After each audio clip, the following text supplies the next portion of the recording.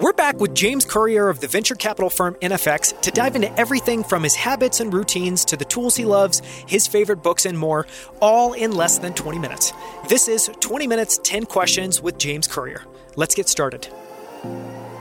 James, thank you so much for coming on the show. It's wonderful to have you. Oh, thanks for having me. So this should be a lot of fun. We try to keep these conversations to 20 minutes, so they're a little bit faster paced, and we'll ask you the same 10 questions that we ask every guest. Are you ready? I'm ready. So the first question is, what have you been excited or fascinated about recently? Recently, I have been fascinated with the concept of bonding curves, which are the ways in which you draw nodes into any network. And a network could be your company, a network could be your family, a network could be a party you're throwing, a network could be a cryptocurrency that you're launching. And we don't typically think of bonding curves, but they're all around us. We just don't see them. And I've been studying them, and I'm trying to formulate my own language and ideas about them. So I've been spending a lot of time on that. Yeah, I'm eager for you to publish something on that because that idea is fascinating. We talked about it before. One of the questions we ask every guest that I'm really interested to hear your answer is, what are your superpowers and how do you harness those strengths? Yeah, so I think my superpower is probably seeing the big picture.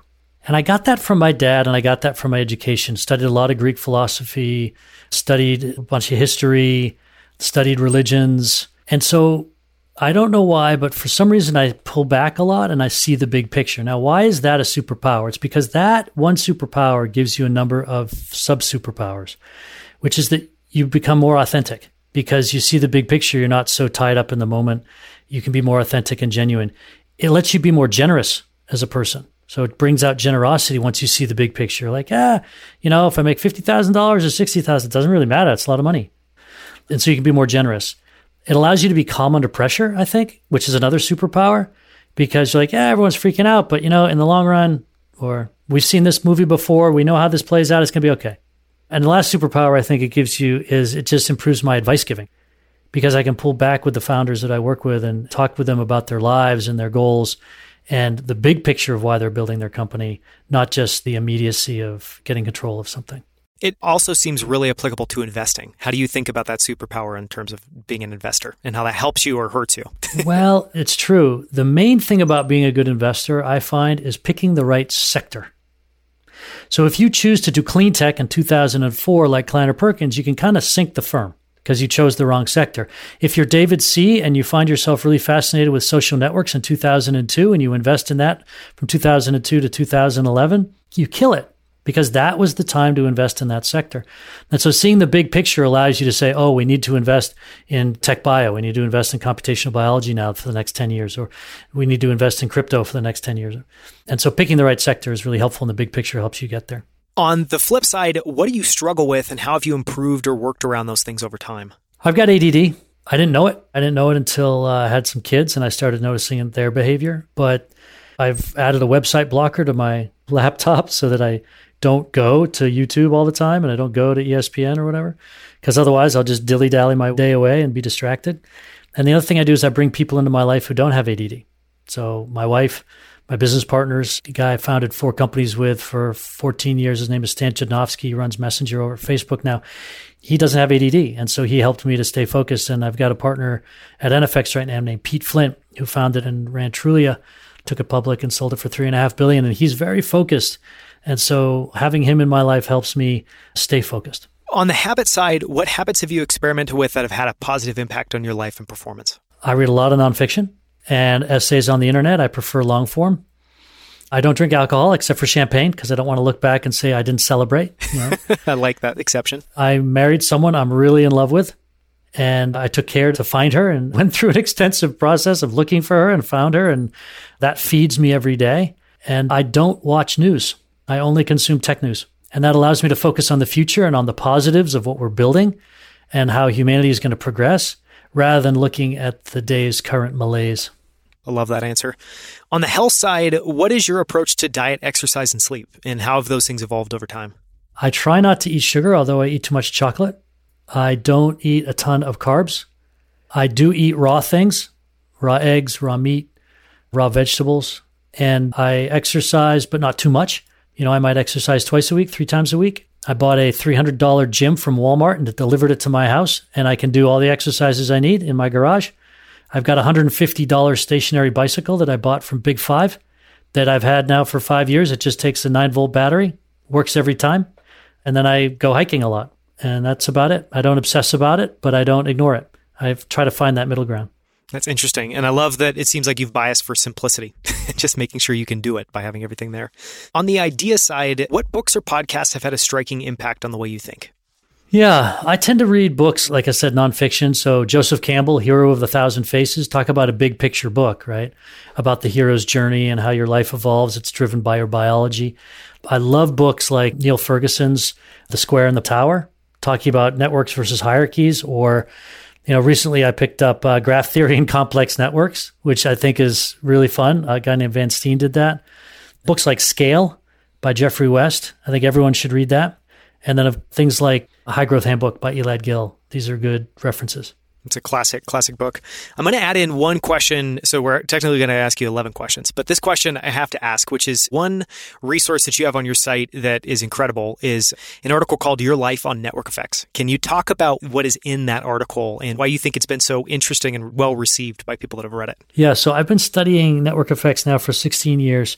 And that has allowed, through the lens of startups and building large companies, and that has allowed me to basically think network. In an evolving group of discussions with people in their 20s, I'm now just into my 50s, they were amazed. Their eyes got incredibly wide when I started talking with them about the implications of thinking network, about who they date and who they marry, what jobs they take, what cities they live in, what cars they drive, all that sort of thing. They couldn't believe the clarity it was giving them to think network. And I realized that we had sort of walked into a new world of how to perceive the world. And so I wrote this article called Your Life on Network Effects. And it's been one of our more popular blog posts. And it lays out how you should think about your life through the lens of how networks affects you. So an example would be choosing a school that has a lot of people in it versus choosing a school that has the right professor for this thing you want to study. And choosing a school based on who the alumni are going to be, because that's going to affect you for the next 60 years. And so my son, my youngest son, having read the article, chose to go to the public school with 500 kids in his class versus going to the country club private school with only 80 kids in his class. I think he's been really happy with the decision. It seems like is kind of one of the principles there that most often the best answer is to default to the best network. Is that kind of in all areas of your life? Yes. Which is really interesting. That's it. And if you look at my cohort in Silicon Valley, who all moved here in the 90s, all of us have basically earned more money than we need, regardless of our IQ, regardless of our talents. Just the fact that we were in this network, just the outcome was inevitable. Really interesting to watch. Yeah, it is really clarifying and interesting to just, how many things that might seem mysterious can be explained by the power of the network behind it. On the tool side, what tools do you use to manage your work tasks and time? I mean, you talked about that browser extension that blocks. Are there other examples? Yeah, I mean, I've got the standard Apple suite. I use the basic stuff. I don't use anything too fancy. Again, because of the network, like if you use Superhuman, then there's all sorts of tools and integrations that you can't do with the rest of your company in terms of my company helping to use my Gmail address book and my pace of emails and whatnot and helping me out to manage my workflow. So again, the network effect of those tools is such that I find myself doing some pretty standard things from a technical perspective. I love the answer and that through line of network effects and showing up in all places in your life. We're going to ask you now the final 3 questions. And these are some of my favorite questions to ask. I'm really excited to hear your answer. The first one is around success. And the question is just, what is your definition of success? Or how would you define and think about that for yourself? I think about it from sort of a Buddhist perspective, which is just being present and being in joy is success, and therefore it's available to anyone.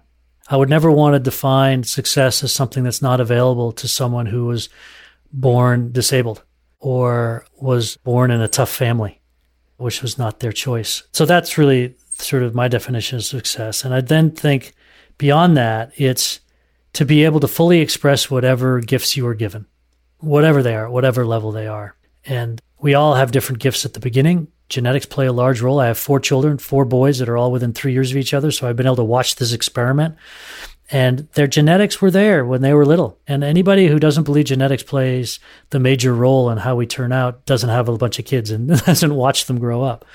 And we all get something different at the beginning, and success is fully expressing whatever you were given. It's a beautiful answer. My favorite answer to date. On the flip side, what is one of your favorite failures? And what we're trying to get out there is something that didn't work for whatever reason, but that taught you something valuable, propelled you in an interesting or better direction.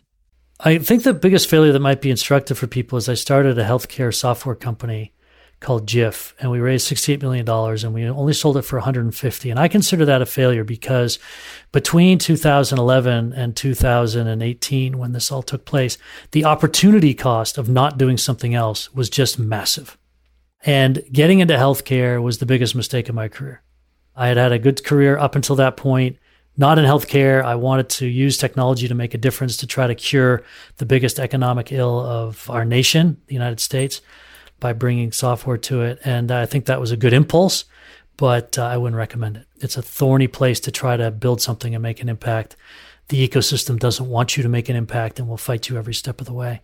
And I learned to be very skeptical when dealing with healthcare businesses, and that has propelled me into a better direction back toward payments and real estate and marketplaces and games and other things that are what we call more fast-moving water. It's fascinating, especially thinking about your answer of just the best thing you can do is just to choose the right industry.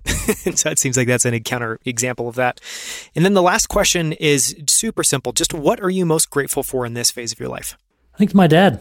My dad is 80 now, and I see all the things he did in my foundation that is now playing out. I left home at 13 to go off to a boarding school, but on scholarship, almost 100% scholarship. My dad was a carpenter and my mom was a music teacher, and we lived on a dirt road in New Hampshire, and we did not grow up wealthy by any stretch. And his education of me, his teaching of Greek mythology and philosophy to me, his exposure to me of European languages and the bigger, wider world and character and honesty and things that are not super popular in today's influencer world were things that he gave me, and those have been the most important things that I have learned, and that's the things I am most grateful to still have today.